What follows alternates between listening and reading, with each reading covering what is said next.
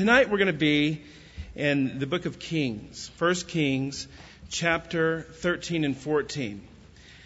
But we're going to back up just a little bit into chapter 12, beginning in verse 25. As you're turning there in your Bibles, I want to take you back to a time when you were a kid. I don't know about you, but I enjoyed playing with my friends. In fact, I wish they would have had a course in my elementary education as well up into high school, the art of playing 101. I think I could have really done well, But as kids, you're always getting a game together. Like we used to play, most of our games had something to do with guns. And I don't know if that was because we're from Texas, but I'm going to make a confession here. Those of you who, that was kind of a pitiful Anyway, I was debating whether to tell you this, but I'm going to confess it because I think we have old enough people in here, no small children who'll be swayed the wrong way. But one of my favorite games was a game that my mother never knew about until she gets this tape. My wife sends it to her. But none of us, as smaller kids, none of us had 22s or 30-30s or pistols or shotguns. We had what was known as a BB gun. And most of us had a Red Ryder BB gun. And I still have one today. Oh, faithful. Well, we came up with a game to where you could shoot each other with the BB gun. Sort of a pre-paintball thing. You know that you hit someone, like a paintball. If you get hit with a paintball, it splatters and you get paint and you know that they're hit. In a BB gun fight, when someone got hit, they screamed really loud and ran home. But we were constantly, redefining the rules. And one time we were playing over at my house, and the rule was that you couldn't go inside the house. And I thought about it for a while, and I thought that was a bad rule. Because if I snuck into the house, I could sneak out the other side, come around and shoot my friend right in the back. It seemed that all of the games that we had as kids were subject to changing the rules. It just seemed to be the way things were. And we're going to read about a gentleman tonight who had the extreme audacity to take what had been founded by God and change it for his own devices, for his own desires, even going so far as to change worship that had been established by God. Look with me in verse 25 of chapter 12. He said, "Then Jeroboam built Shechem in the mountains of Ephraim, and dwelt there. He went out from there and built Penuel. And Jeroboam said in his heart, 'Now the kingdom may return to the house of David. Now if these people go up and offer sacrifices to the house of the Lord at Jerusalem, then the heart of this people will turn back to their Lord, Rehoboam, king of Judah, and they will kill me and go back to Rehoboam, king of Judah.' Therefore the king asked advice and made 2 calves of gold. And he said to the people, 'It is too much for you to go up to Jerusalem. Here are your gods, O Israel, and brought you up from the land of Egypt.' And he set up one in Bethel, and the other he put in Dan. Now this thing became a sin, for the people went to worship before the one as far as Dan. And he made shrines on the high places and made priests of every class of people who were not the sons of Levi. Jeroboam ordained a feast of the 15th day of the 8th month, like the feast which was in Judah, and offered sacrifices on the altar. So he did at Bethel, sacrificing 2 calves that he had made. And in Bethel he installed the priest of the high places which he had made.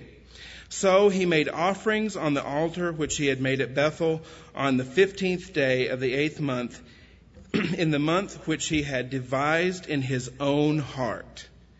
And he ordained a feast for the children of Israel and offered sacrifices on the altar and burned incense." Let's pray.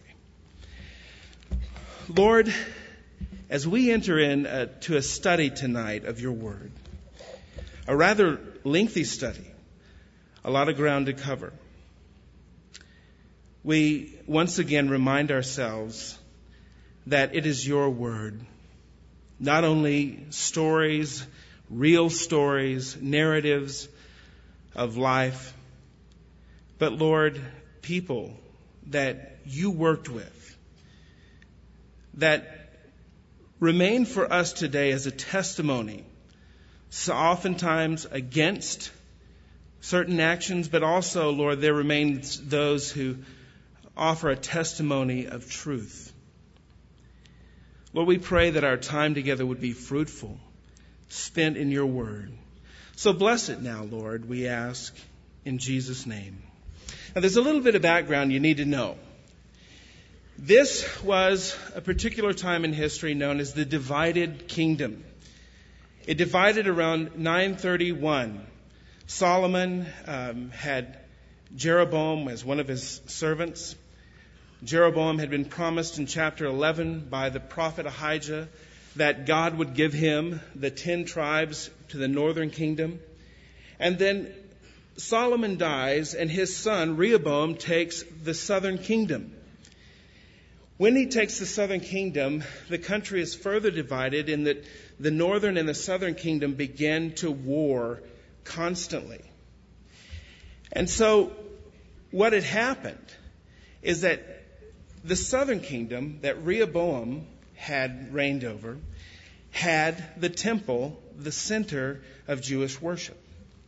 The northern kingdom had some unique places that were holy places, like Bethel, the house of God, where Jacob had seen a ladder and angels descending back and forth. You had Shiloh, the place where the Ark of the Covenant had been. But there was no real place. And so, because of this, Jeroboam, I know I'm going to mess those up all night, so go ahead and laugh. Jeroboam thought that I will devise something on my own to keep these people here. Now, what we see in his actions is a classic description of what we'll call the root of false religions. First of all, look in verse 25. The motive for developing a false religion, a religion that is not ordained or designed by God, first of all, is seen, the motive is selfish. It says, Then Jeroboam built Shechem in the mountains of Ephraim and dwelt there. Also he went out from there and built Penuel.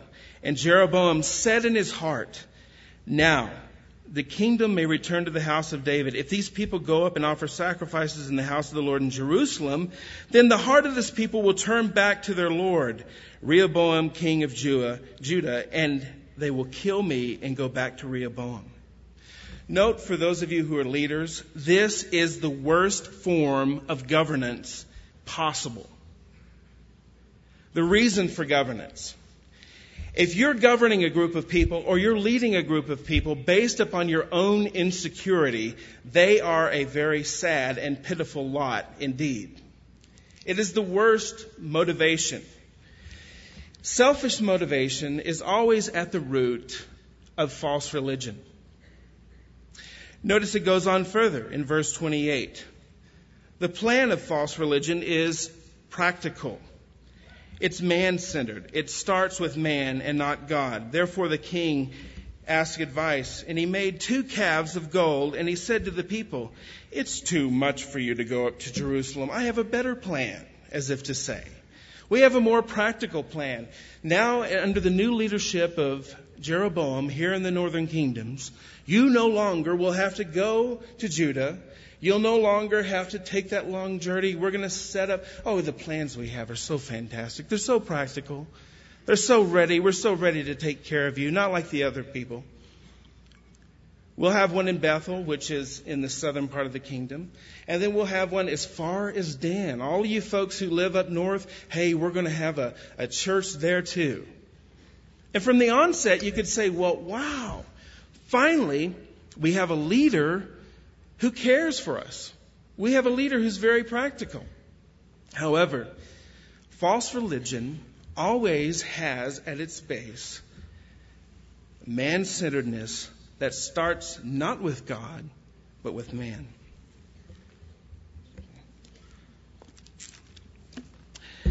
Now, then there is the practice. Look at verse 32. The practice of this religion is nothing short of blasphemous. It's false, and it leads people, God's people, in rebellion.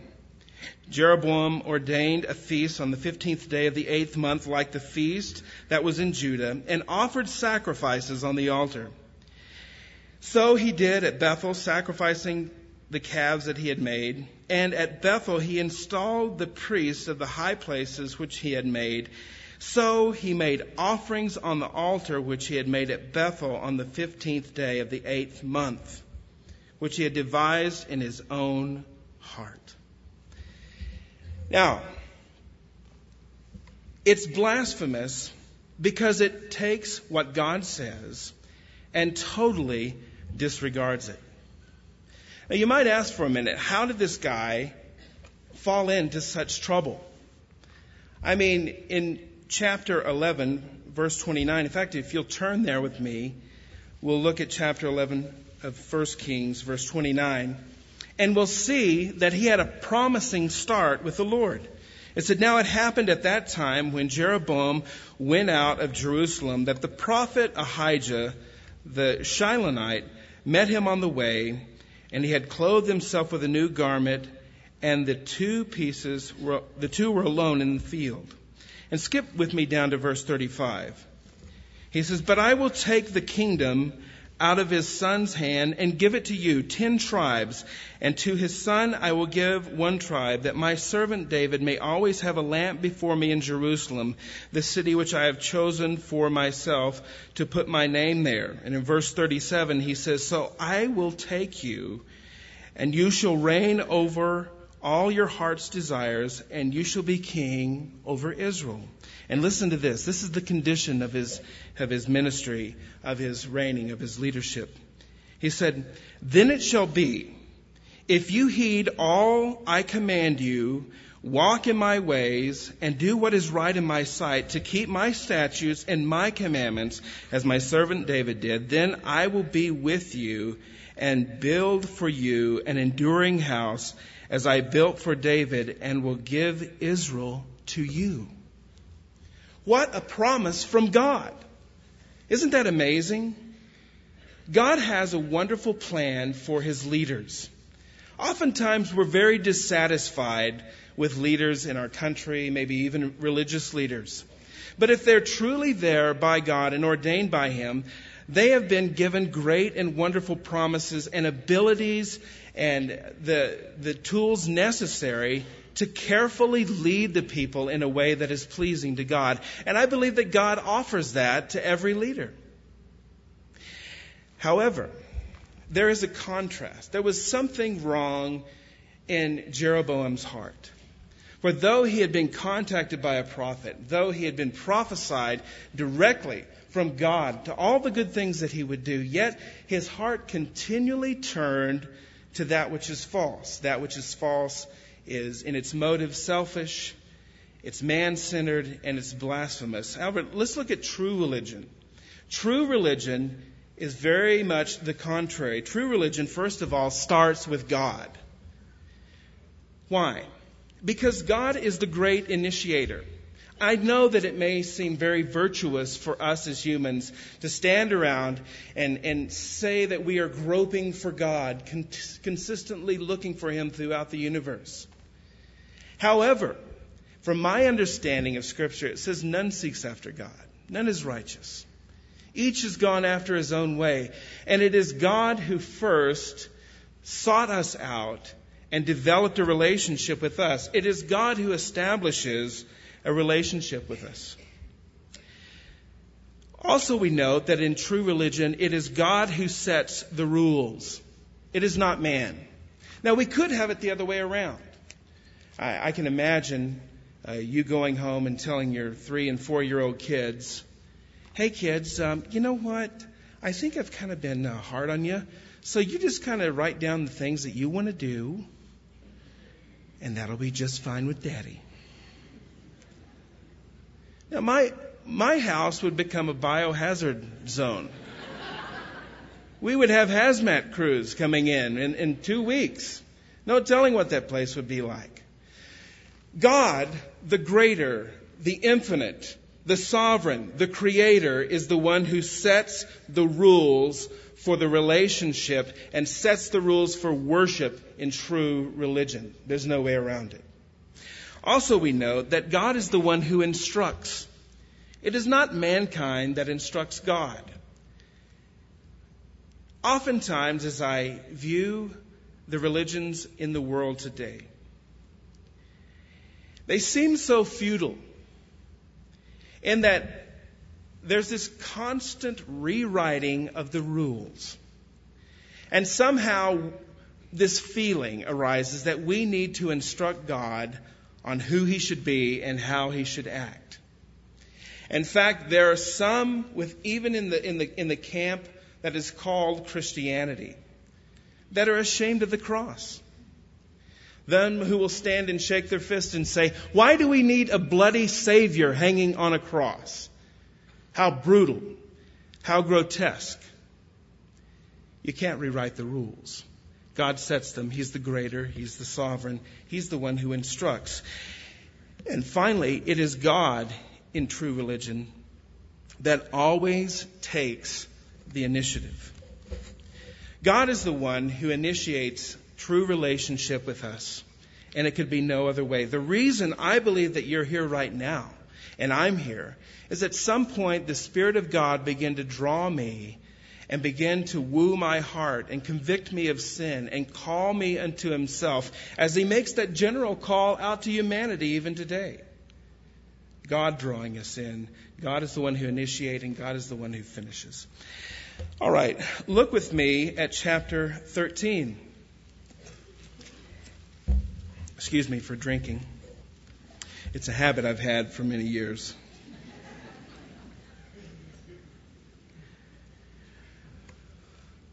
God confronts Israel's false religion, and we have this very unique figure who comes upon the scene, known to us in this chapter as the man of God. He is a man that is sent from Judah, and he has a very unique message. Judah being the southern portion of the kingdom. He goes up to Bethel, not that many miles away, just north of the southern portion of the kingdom. And he has a very important message for Jeroboam. In verse 1 he says, "And behold, a man of God went from Judah to Bethel by the word of the Lord. And Jeroboam stood by the altar to burn incense."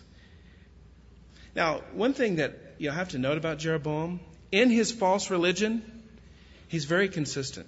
He seems like, in the last chapter, he was always down there at the altar at the church, the false church. Anyway, then he cried out against the altar, that is the man of God, by the word of the Lord, and said, "O altar, altar, thus says the Lord, behold, a child, Josiah by name, shall be born to the house of David, and on you he shall sacrifice the priests of the high places who burn incense on you, and men's bones shall be burned on you."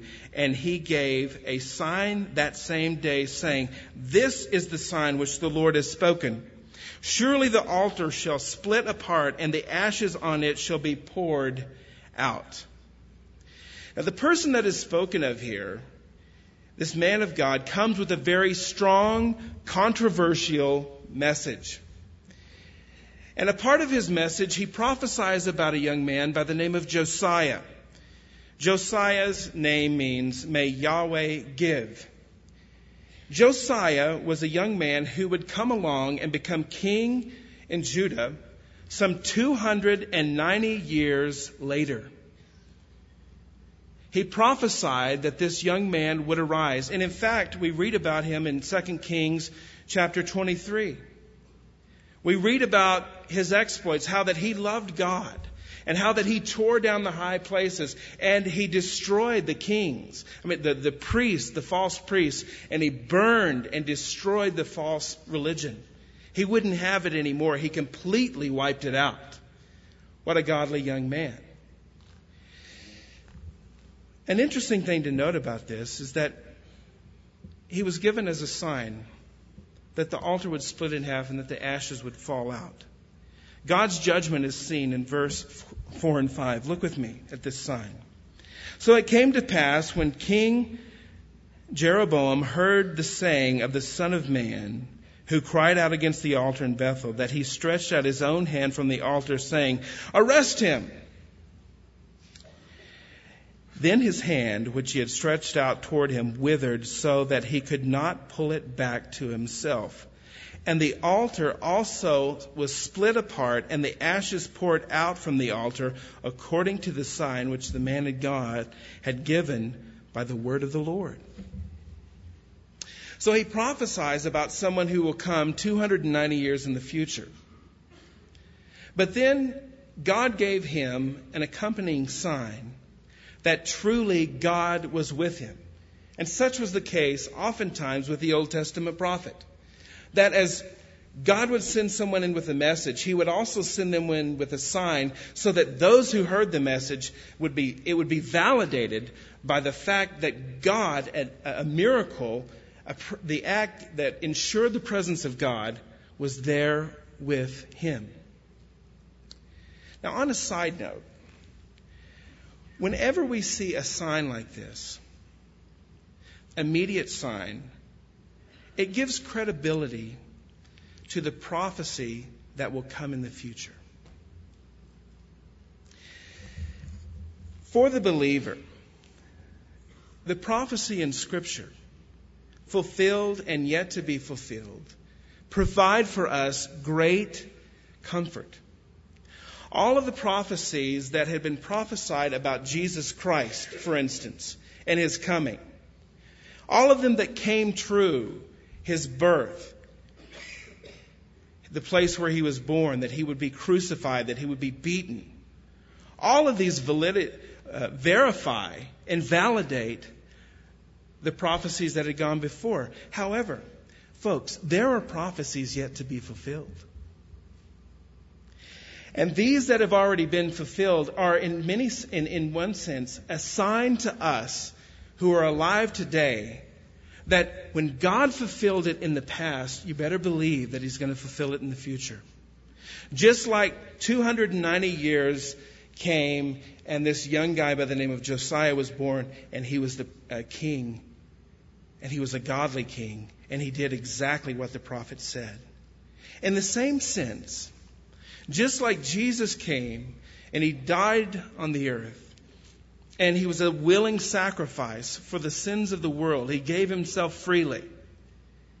All of the prophecies that were validated in his first coming will one day present themselves again as we look for his return. It is a sign unto us that there is yet that which remains in his coming. Now, the king has a plea for mercy, and he offers a reward, because a part of the sign was that as the king raised his hand to arrest him, how dare you speak against our new church? His hand withered, as if to say by God, pal, you better put it back. This one is mine, and you will not lay a hand on him. If you do lay a hand on him, it'll be withered up and shriveled, worthless. I have taken your power away from you to destroy him. So he asked him, he says, hey buddy, come on. It's obvious you're a prophet. Why don't you pray for me and help me get through this here, because my hand is messed up. I need help. So he entreated the favor of the Lord your God, and pray for me that my hand may be restored to me. So the man of God entreated the Lord, and the king's hand was restored to him, and it became as before. Then the king said to the man of God, come home with me and refresh yourself, and I will give you reward. Now, I think personally, as I read this, that this is a very cheesy statement. Come on home with me. You're going to be my new buddy. What? Come on. New, buddy, cheesy? Come on, you're just scared. You've been busted by God. It was not a real conversion. But the man of God said to the king, if you were to give me half of your house, I would not go in with you, nor would I eat bread nor drink water in this place. For so I was commanded to me by the word of the Lord, saying, you shall not eat bread nor drink water, nor return by the way you came. So he went another way and did not return by the way he came to Bethel. This, verse 8 through 10, is very telling for us, because what it does is it sets for us a standard by which these following verses will be judged. God gave this man a direct command, and this man of God was going to obey it. He had the opportunity to become the king's buddy, to go over to the king's house, eat rich food, and maybe get some cool clothes. But he didn't do it, because God had commanded him to do something else.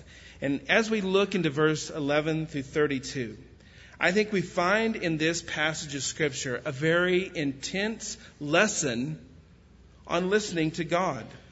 I love what Oswald Chambers said. He said, God's commands are made to the life of His Son in us, not to our human nature. Consequently, all that God tells us to do is always humanly difficult, but it becomes divinely easy immediately. We obey because our obedience has behind it the omnipotent power of the grace of God. Now the story and the plot thickens when there enters an old prophet in verse 11 who dwelt in Bethel. Let's read the story. Now an old prophet dwelt in Bethel, and his sons came and told him all the works that the man of God had done that day in Bethel. They also told their father the words which he had spoken to the king, and their father said to him, which way did he go? For his sons had seen which way the man of God went, who came from Judah.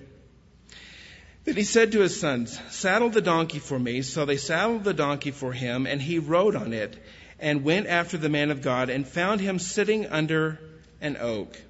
And he said to him, are you the man of God who came from Judah? And he said, I am. Then he said to him, come home with me and eat bread. Now, why would this man go out after this man of God and invite him home? It could be that he wanted fellowship, he was lonely, maybe he wanted to be around some prophet from another part of the country. It was just exciting news, and hey, I'm a prophet, so why don't you come over and hang out at my house? It was enticing him to sin. In verse 16, he said, I cannot return with you, nor go in with you. Neither can I eat bread nor drink water with you in this place. For I have been told by the word of the Lord, you shall not eat bread nor drink water, nor return by going the way you came.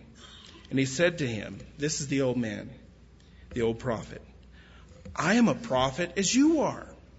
And an angel spoke to me by the word of the Lord, saying, bring him back with you to your house, that he may eat bread and drink water. Now notice what it says just after that.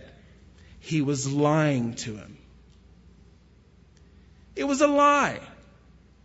If I might be so bold, that's not a very nice thing to do.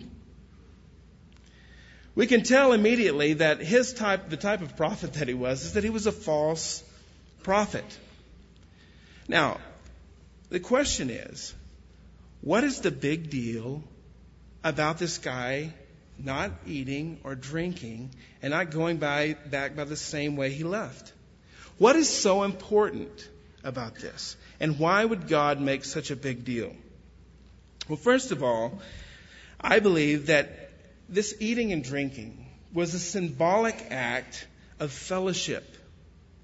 God had pronounced judgment upon a country that was going headlong into idolatrous worship, rebellion, very blasphemous. And for this man to stop and partake of food, in many sense, he was taking fellowship with their sins and with their wickedness. Second of all, I noticed that it lends his credibility to their rebellion. And this is how it would work. Here comes the old prophet. Well, you know that guy from Judah who pronounced all that bad stuff? Yeah. Well, you know, I'm a prophet, and he came over the other night. Yeah, we kind of had some fellowship, and, you know, he's not so much of a bad guy. And I don't know that, you know, God's saying that about everybody in Israel, but I mean, he certainly, you know, said it to Jeroboam. It sort of lends credibility to their rebellion. And then we notice that, in one sense, it could jeopardize the impact of God's message to that place. Look with me over in 1 Corinthians chapter 5.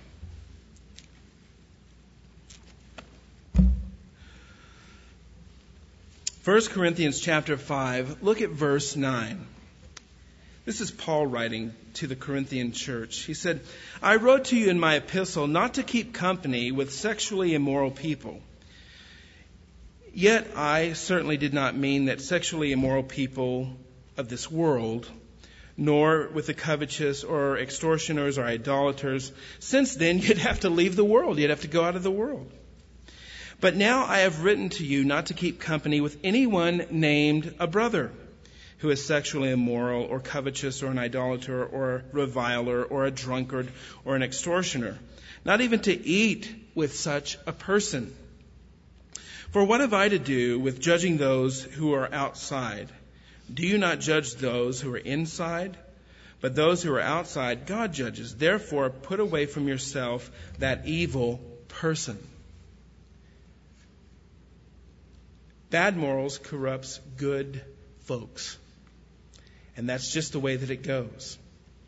Finally, we notice that it places the servant of God in danger, as we'll see in the following verses. Now, I grew up in West Texas, and we had a saying, and the saying goes something like this, not very hard, but it goes, never sleep in a bed with a scorpion,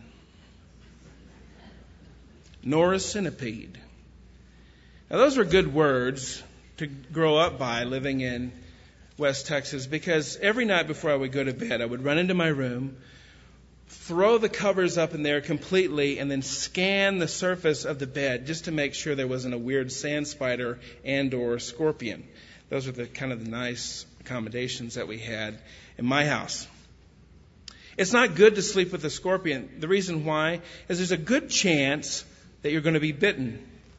Now, I found a story about a scorpion, and it goes as this. It says, a scorpion, being a very poor swimmer, asked a turtle to carry him on his back across the river. Are you mad? Exclaimed the turtle. You'll sting me while I'm swimming, and I'll drown. My dear turtle, laughed the scorpion, if I were to sting you, you would drown, and I would go down with you. Now, where's the logic in that? You're right, cried the turtle. Hop on. The scorpion climbed aboard, and halfway across the river, he gave the turtle a mighty, powerful, and deadly sting. As they both began to sink to the bottom, the turtle resigned and said, do you mind if I ask you something? You said there was no logic in your stinging me. Why did you do it? It has nothing to do with logic, the drowning scorpion replied. It's just my nature. Now, the man of God is eating with a scorpion. He's eating with someone who is in rebellion against God, who is asking him to do what is against God's command and against his will. And because of that, he is going to get stung in a way that brings irreparable damage to his life. Look at verse 20 of 1 Kings chapter 13. Now it happened as they sat at the table that the word of the Lord came to the prophet who had brought him back. And he cried out to the man of God who came from Judah, saying, Thus says the Lord, because you have disobeyed the word of the Lord and have not kept the commandment which the Lord your God commanded you, but you went back, ate bread, and drank water in the place which the Lord said to you, eat no bread and drink no water, your corpse shall not come to the tomb of your fathers. Bad news, you're going to die, buddy. Good news is you'll get to finish the meal. Isn't it ironic that the one who had caused him to sin by lying now is used by God to pronounce judgment upon him? The result of his disobedience was, that as we see in verse 23 through 25, is that a lion met him on the road as he left, and he was killed. Disobeying God's commands always results in negative consequences. Have you noticed that in your life? Whenever I disobey God, it's not like, wow, that was fun. That was better than I thought. I think I'll do it again tomorrow. Maybe get some friends involved. Whenever I disobey God, there's always some kind of negative consequence that arises, and you say, oh, why did I do that? I'm so ridiculous. Notice something else. And I think this is a powerful image. We are told that Satan goes about as a roaring lion, seeking those that he may devour. That is the image that we see of our enemy. And that was a very powerful image in the Near East, as you would have to walk along roads or ride a donkey. And you were no match, because they didn't have any high-powered rifles. You were no match for a lion. In fact, you made quite a tasty meal. So it would be on the back of your mind as you traveled apart throughout the country. But it's very telling for us, my friends, because God knows the end from the beginning. And at some point, you and I have to trust Him with our lives and trust that He knows best. God knew that lion would be there. Now, it goes on to tell us that the Lord allowed this to happen, and it was because of his disobedience. But I also have to wonder if that God, being omniscient, knowing all things, might have known that Satan was sending that lion to his prophet to bring discredit to the Word of God. And knew that if he had stayed there an extra amount of time, that lion would find him. And if he went by the way that he had came out, that lion would be there. Therefore, do not eat or drink, but get out today, buddy, and leave.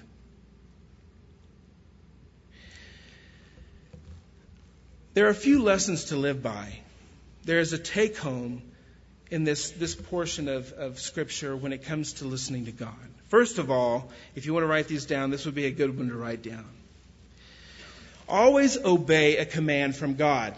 You say, well, Dave, that's pretty simple. Yeah, but it's a lot harder to do.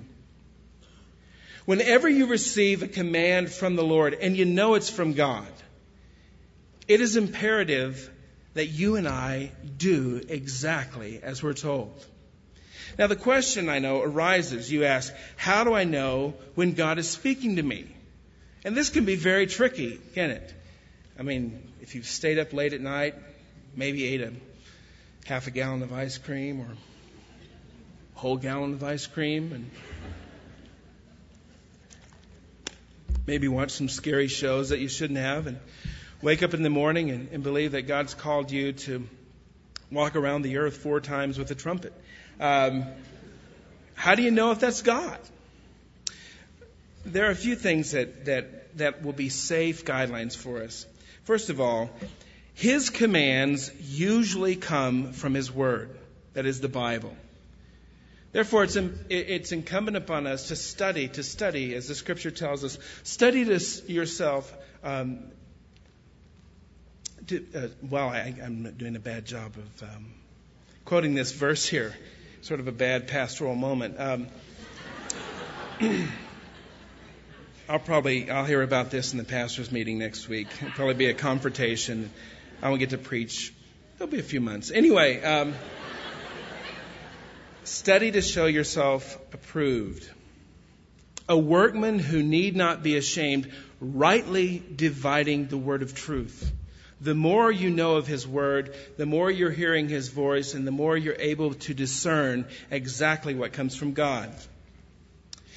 Second of all, if you have what we call an inner prompting, and it's for lack of a better term, an inner prompting from the Holy Spirit will never contradict the written word of God, the Bible. God is not going to tell you to do one thing in his word and then say something completely different in your heart or by an inner prompting. Also, this word or message from God should always bring glory to God, not to you. Now, a lot of times, let's be honest here. A lot of times the messages that we think we receive from God really benefit us in a great way, don't they? They always spin toward our favor and how other people should treat us and how God's going to do these great things with us. But ultimately, a message from God will bring glory to God, to his person. Also, it should never contradict God's character, who he is. If you're going to say this message came from God, it better be in line with the character of who God is as a person. There are certain things that are said. You ever had a close friend, someone comes up to you and say, well, the other day, I heard your friend say this. And you stand back aghast. You say, how could my friend, I know them. I know their character. They would never say that. Even under hallucinogenic drugs. They would never say that. And if you know the character of God, you can hear inner voices or messages and say, that probably wasn't from the Lord, as a good indicator. And then finally, this message should be free from selfish or self-promoting motives. Now, there's another side of this. In verse 26 through 32, we have the consequences of lying to others about God. This man of God, this prophet, when he had heard about what happened, saddled up his donkey and went out there and found out that this prophet had been killed. And he cried about it, and he told his sons, when I die, you bury me with this guy, because he disobeyed God, and you bury me with him. I don't know if he ever really got it or if he ever really felt bad about it. But I can tell you something. There is an opposite warning for us, not just in listening to God's voice, but there's an opposite warning for us that we should be very careful what we tell other people in the name of the Lord. Our selfish desires can place others in great danger. Now, growing up, where I did, kind of in farming ranching community, we had lots of cool things to get in trouble with.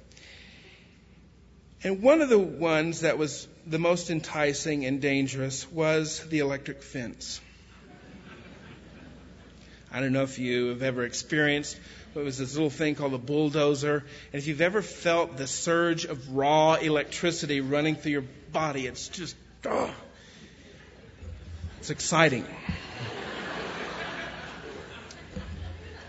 Now, I had the habit of trying to get my friends to do things which, based upon my own selfish desire just to see what would happen if somebody did it, was not necessarily that good for my friends. And so we would kind of wander over by the fence and say, hey, you ever seen an electric fence? No, I never have. Well, this keeps our cows in. And if they touch it, it kind of gives them a little sting and they run on. Cows are very sensitive. And I had this intense desire to see my friend reach out. And I can hear the phrase, come on, just touch it. Just touch it a little bit.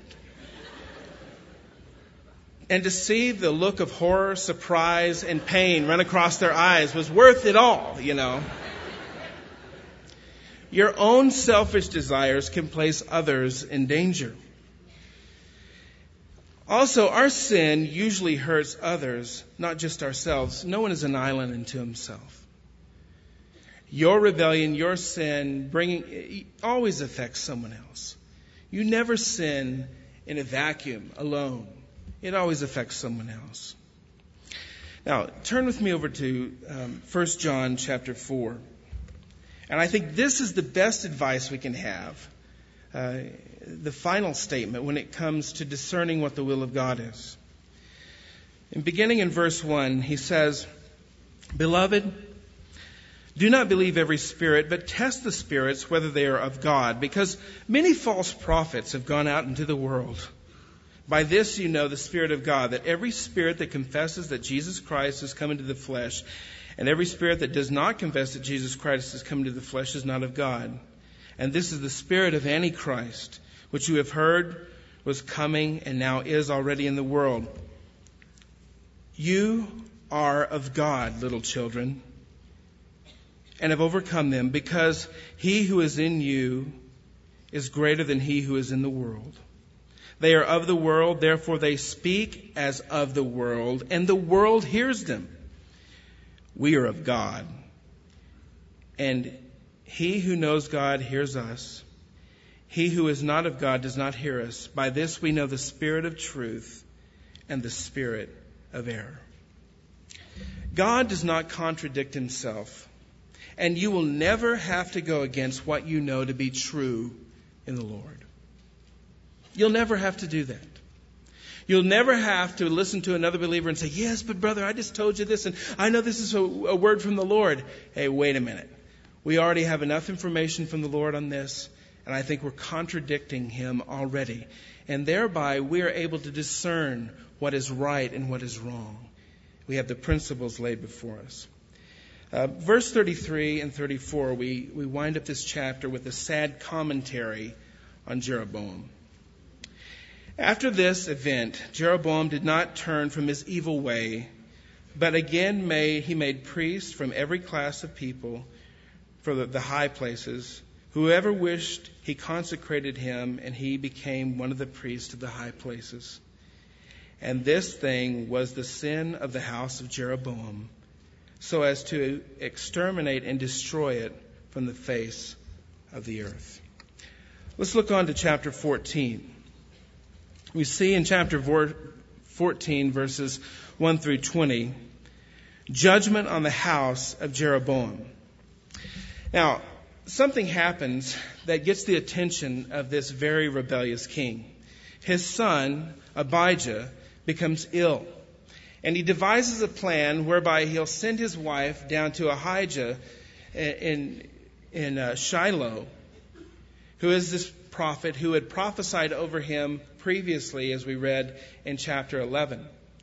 He sends him down to him. He sends his wife and says, take some bread, take some stuff down there, and go down to that prophet, and maybe he'll give us a good word for our son. He's a very sneaky guy, cheesy guy, sending his wife to go do this.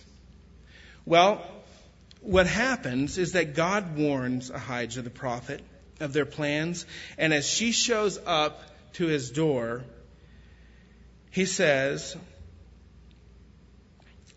here's the wife of Jeroboam in verse 5, coming to ask something of her son, for he is sick. Thus and thus shall you say to her, for it will be when she comes in that she will pretend to be another woman. Now in verse 6, the gig is up. He says, and so it was when Ahijah heard the sound of her footsteps as she came through the door, he said, come in, wife of Jeroboam. Why do you pretend to be another person? For I have been sent to you with bad news. Now, this guy was blind, and God was speaking him to directly. And as she walked in, and he said who she was and busted her about pretending, she was captivated by him, and he had her attention. A little side note in this: it's never a good idea to try to fool God. Never. If you're going to play in God's backyard, remember that He knows everything. He sees everything. Even though we are able to fool ourselves and others, we'll never be able to fool God. Now in verse 7 through 8, Through the prophet to his wife, God reminds Jeroboam that it was he who exalted him among the people. He was the one who had brought him into power. And it was Jeroboam who had not kept the commandments of God. A few things to note here is that all honor and glory belongs to God in Jeroboam's life and your life and my life. And it is just as it was foolish for Jeroboam to reject God's plan, it's just as foolish for us to reject the plans that God has for us. Now, God charges him in verse 9 with his sin. Let's look here together. But you have done more evil than all who were before you, for you have gone and made for yourself other gods and molten images to provoke me to anger, and have cast me behind your back. Once again, his legacy proves correct, and that is he renounces God and completely turns back. So God in verse 10 through 13 pronounces judgment on Jeroboam. So much judgment that he tells him that his son will die. And all that he had desired to do in the kingdom would be taken away from him. All the legacy that a great king would leave behind would be stripped away.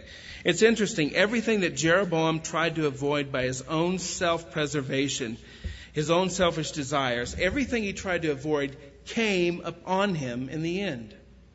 And I think of those words of Jesus in Luke chapter 9. He said in verse 23, Then he said to them all, If anyone desires to come after me, let him deny himself and take up his cross daily and follow me. For whoever desires to save his life will lose it, but whoever loses his life for my sake shall save it. For what profit is it to a man if he gains the whole world and he himself destroyed or lost? What profit? What really do you have to bring to God if all you bring to him is your selfish desires? You'll never see the fulfillment of all that he has for you. Now, moving on to verse 14 and 16, we are given two unique prophecies. Look there with me. The first prophecy is in verse 14, where he says, Moreover, the Lord will raise up for himself a king over Israel who shall cut off the house of Jeroboam. This is the day, what? Even now. And it was coming in just a couple of years. A guy by the name of Baasha in 1 Kings chapter 15, we read about him. He fulfilled this particular prophecy. But then there's another prophecy from verse 15 to 16 that talks about the destruction and captivity of Israel, which came later on in 722 BC as the Assyrians came into the northern kingdom of Israel and brought it under subjugation and took the people in the northern kingdom back into captivity into Assyria, which capital was Nineveh. Now there's a sad note here in verse 17 and 18. Look with me. He said, When Jeroboam's wife arose and departed and came to Tirzah, when she came to the threshold of the house, the child died, and they buried him. And all Israel mourned for him according to the word of the Lord, which he had spoken through his servant Ahijah the prophet. Now, back in verse 13, it tells us that there was something good found toward the Lord God of Israel in the house of Jeroboam, and it was this son. As if to say that this kid was not that bad of a kid. In fact, there was something good in Jeroboam's house. If not, it was just this son. And why did he have to die? And oftentimes, you and I ask that question about wonderful, good, pure kids, people that we know, and we think, why did that person have to die? They had so much time left. They had so much good to do in this world. They were so young. Only the good die young. I think it is best summed up in Isaiah 57, verse 1 and 2, where he says, The righteous perish, and no one ponders it in his heart. Devout men are taken away, and no one understands that the righteous are taken away to be spared from evil. Those who walk uprightly enter into peace. They find rest as they lie in death. That is the real perspective of death for us. And that for the believer, for that one that is righteous, for that one that is true, death in many respects is an upgrade. For those of us who are living, who spend all of our time breathing, it's terror, it's tragedy. But for the one who is connected to the living God, it is eternal life. It is paradise. It is the hope. It is not something to be dreaded.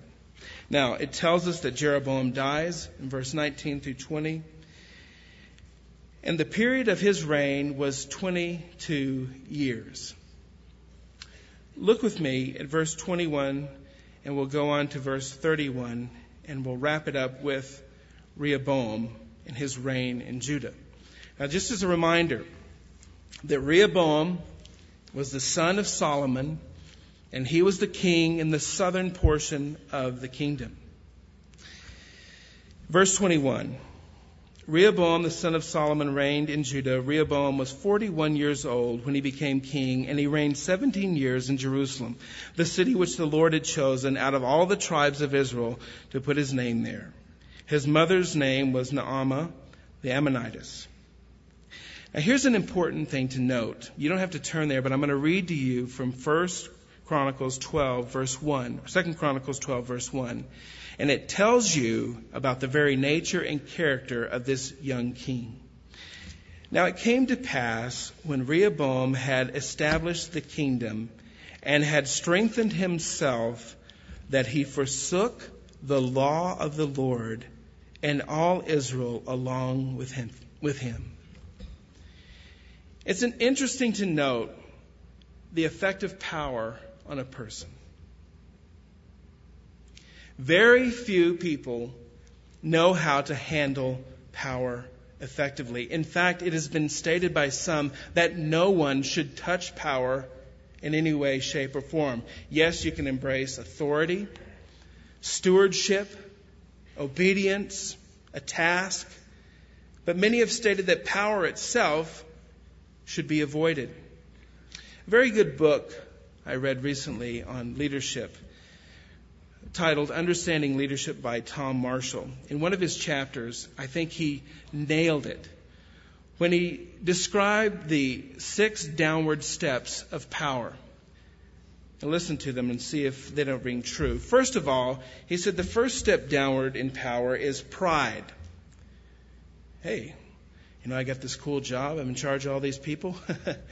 I must be doing something right. And then comes after pride, arrogance.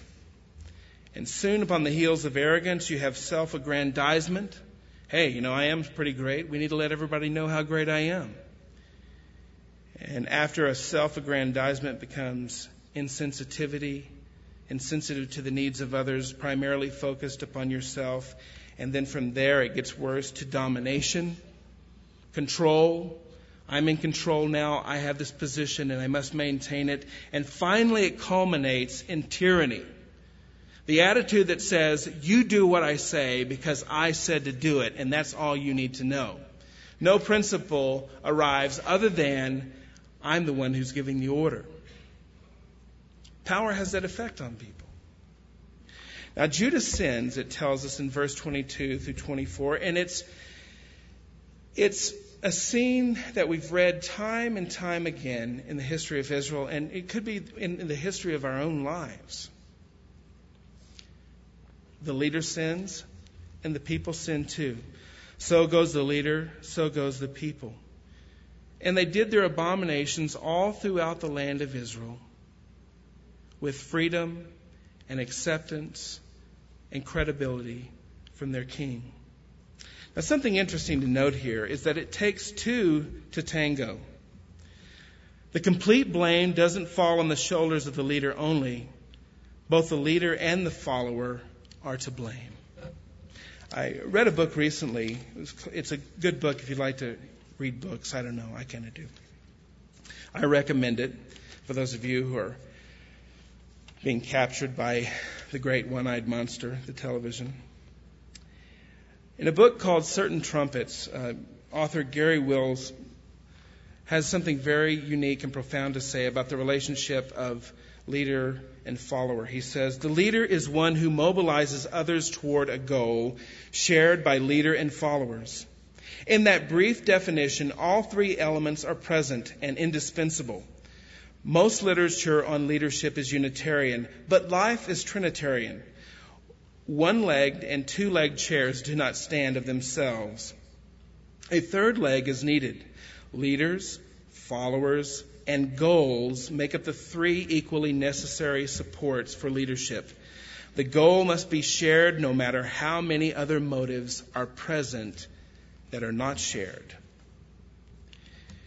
You know, you can tell a lot about yourself in the people that we follow and the people that we admire. Who are you following? Who is your hero? And what will be the end of their life? And what effect do they have upon you? And what values are shared? Well, we finish up the chapter in verse 25 and 26. We have an Egyptian invasion. All the gold shields are taken away. In verse 27 and 28, Judah goes into decline. We know it's decline because Rehoboam has bronze shields made, not gold.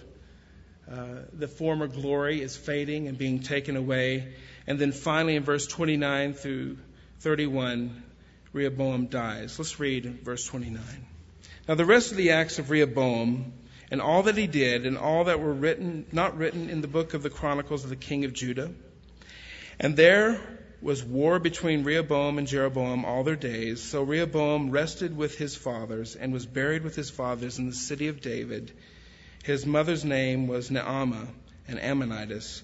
Then Abijah his son reigned in his place.